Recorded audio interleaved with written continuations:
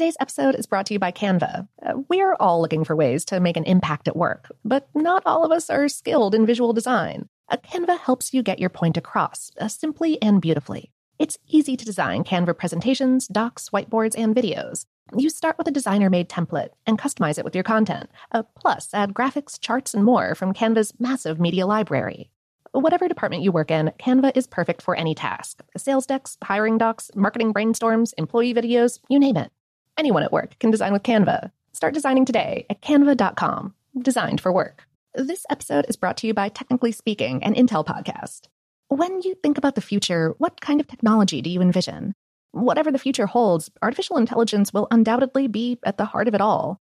Join Graham Class as he hosts Season 2 of Technically Speaking, an Intel podcast, and hears from the minds transforming healthcare, retail, entertainment, personal computing, and more with the help of AI. Tune in every other Tuesday and explore the latest technology that's changing our world today and creating a more accessible tomorrow. Listen to Technically Speaking, an Intel podcast on the iHeartRadio app, Apple Podcasts, or wherever you get your podcasts. If you want to level up your marketing and business knowledge, look no further than the Marketing School podcast, hosted by Neil Patel and yours truly, Eric Su.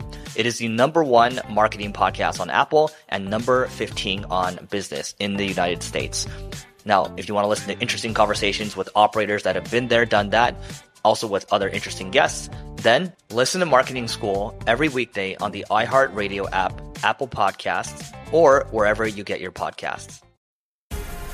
The Black Effect presents Family Therapy, and I'm your host, Elliot Connie.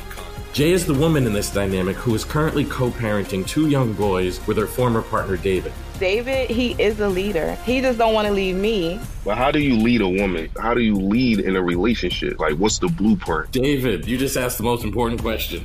Listen to Family Therapy on the Black Effect Podcast Network, iHeartRadio app, Apple Podcasts, or wherever you get your podcasts. I'm Tamika D. Mallory. And it's your boy, my son, the General. And we are your hosts of TMI. And catch us every Wednesday on the Black Effect Network, breaking down social and civil rights issues, pop culture, and politics in hopes of pushing our culture forward to make the world a better place for generations to come. Listen to TMI on the Black Effect Podcast Network, iHeartRadio app, Apple Podcasts, or wherever you get your podcasts. That's right.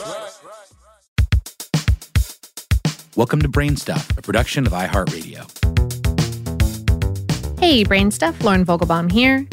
This one's a little gross, or bodily frank, anyway. But it's probably happened to all of us. Work in the yard without gloves or don a stiff new pair of shoes, and you're likely to wind up with an unwanted bodily addition, a blister.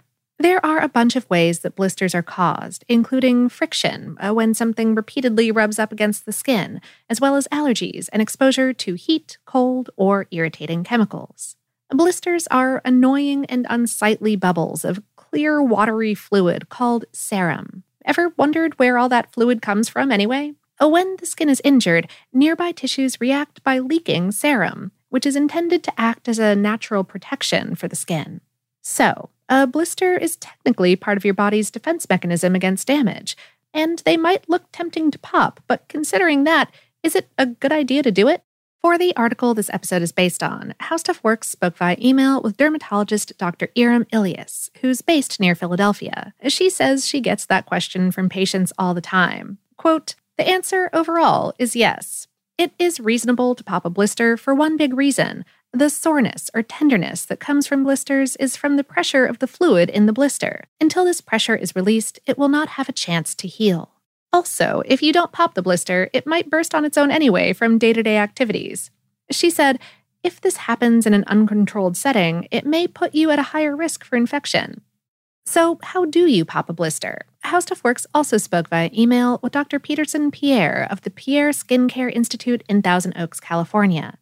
He walked us through a few simple steps to achieve the safest outcome possible. First, wash the affected area with soap and water. Then, using a sterilized needle, safety pin, or pair of medical scissors, gently poke the blister. Most of the fluid should leak out easily. If it doesn't, it's not ready to be popped. Next, apply soft pressure to ensure that all of the serum is released. Finally, dress the area with a pressure bandage to prevent fluid from reaccumulating in the blister. This also protects the skin and helps the area heal. Although some doctors recommend applying antibiotic cream, Pierre says to steer clear. Quote, "In fact, products like Neosporin can irritate the area. Vaseline or Aquaphor with the bandage is sufficient to provide an environment conducive to rapid healing." It's important to note, though, that during the popping process and in the delicate days after, you shouldn't peel off the thin outermost layer of skin that remains. How Stuff Works also spoke via email with Beverly Hills-based dermatologist Dr. Zipra Shanehouse with Skin Safe Dermatology and Skincare. She said, "When you release the fluid underneath, the tense blister will deflate, and the overlying blister skin will fall like a parachute into the eroded skin beneath and act as a natural bandage. A new epidermal layer will grow and fill in underneath." For those of you not in the frame of mind to pop, she notes that blisters often resolve on their own, provided you prevent further trauma to the area. Meaning, for instance, not wearing the shoes that caused the blister until it's healed, and being careful to pick shoes that won't irritate the blister while it heals. Padded bandages or adhesive pads like moleskin can help. Oh, and another important note. This advice about popping blisters only applies to situations where you know what caused the blister in the first place. Ilias said, "If you're developing blisters and you don't know why, it's important to see a dermatologist, as there are a number of blistering skin diseases that are autoimmune in origin that may need to be managed with other medications to treat and prevent."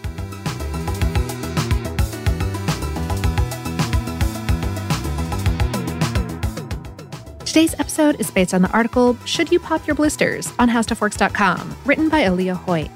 Brainstuff is a production of iHeartRadio in partnership with HowStuffWorks.com and is produced by Tyler Klang. For more podcasts from iHeartRadio, visit the iHeartRadio app, Apple Podcasts, or wherever you listen to your favorite shows.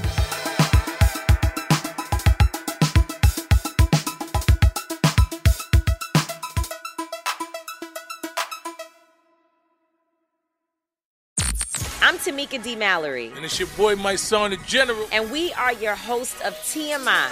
And catch us every Wednesday on the Black Effect Network, breaking down social and civil rights issues, pop culture, and politics, in hopes of pushing our culture forward to make the world a better place for generations to come. Listen to TMI on the Black Effect Podcast Network, iHeartRadio app, Apple Podcasts, or wherever you get your podcasts. That's right.